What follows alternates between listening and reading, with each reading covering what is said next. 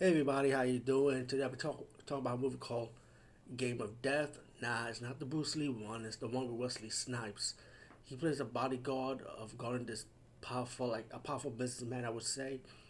The businessman ended up having a heart attack problem, and he took him to the hospital. While the bodyguard's employers that he works with have other ideals that they want this guy. They're trying to get this guy alive, not to protect him, but to use him to get lots of money. So it's up to Wesley Snipes' character to try and stop these people that he used to work for, turn to the wrong side, and trying to protect this guy, you know.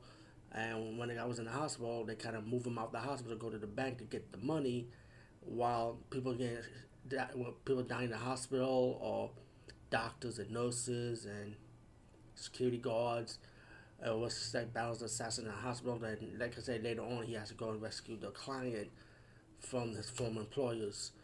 And all in all, this movie is okay to be honest with you. But the only thing I like about this movie the most is just the action element of the martial arts.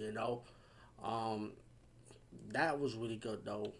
And once if you see his martial arts movies and stuff, and how he does his martial arts skills, it's really showcasing this movie a lot. So I really did like this.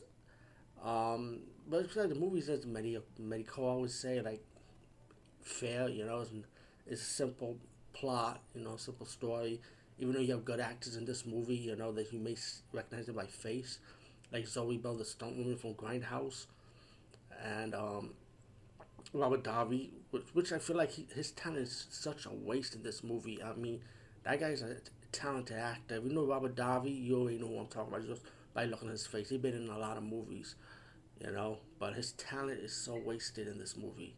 Even though he played like the client that Worcester has to protect, you know. Like I said, the martial arts is the best part of this movie. That actually is a well worth it, I would say. It's really grounded. So, anyway, Game of Death with Wesley Snipes, check it out. It's good time waster.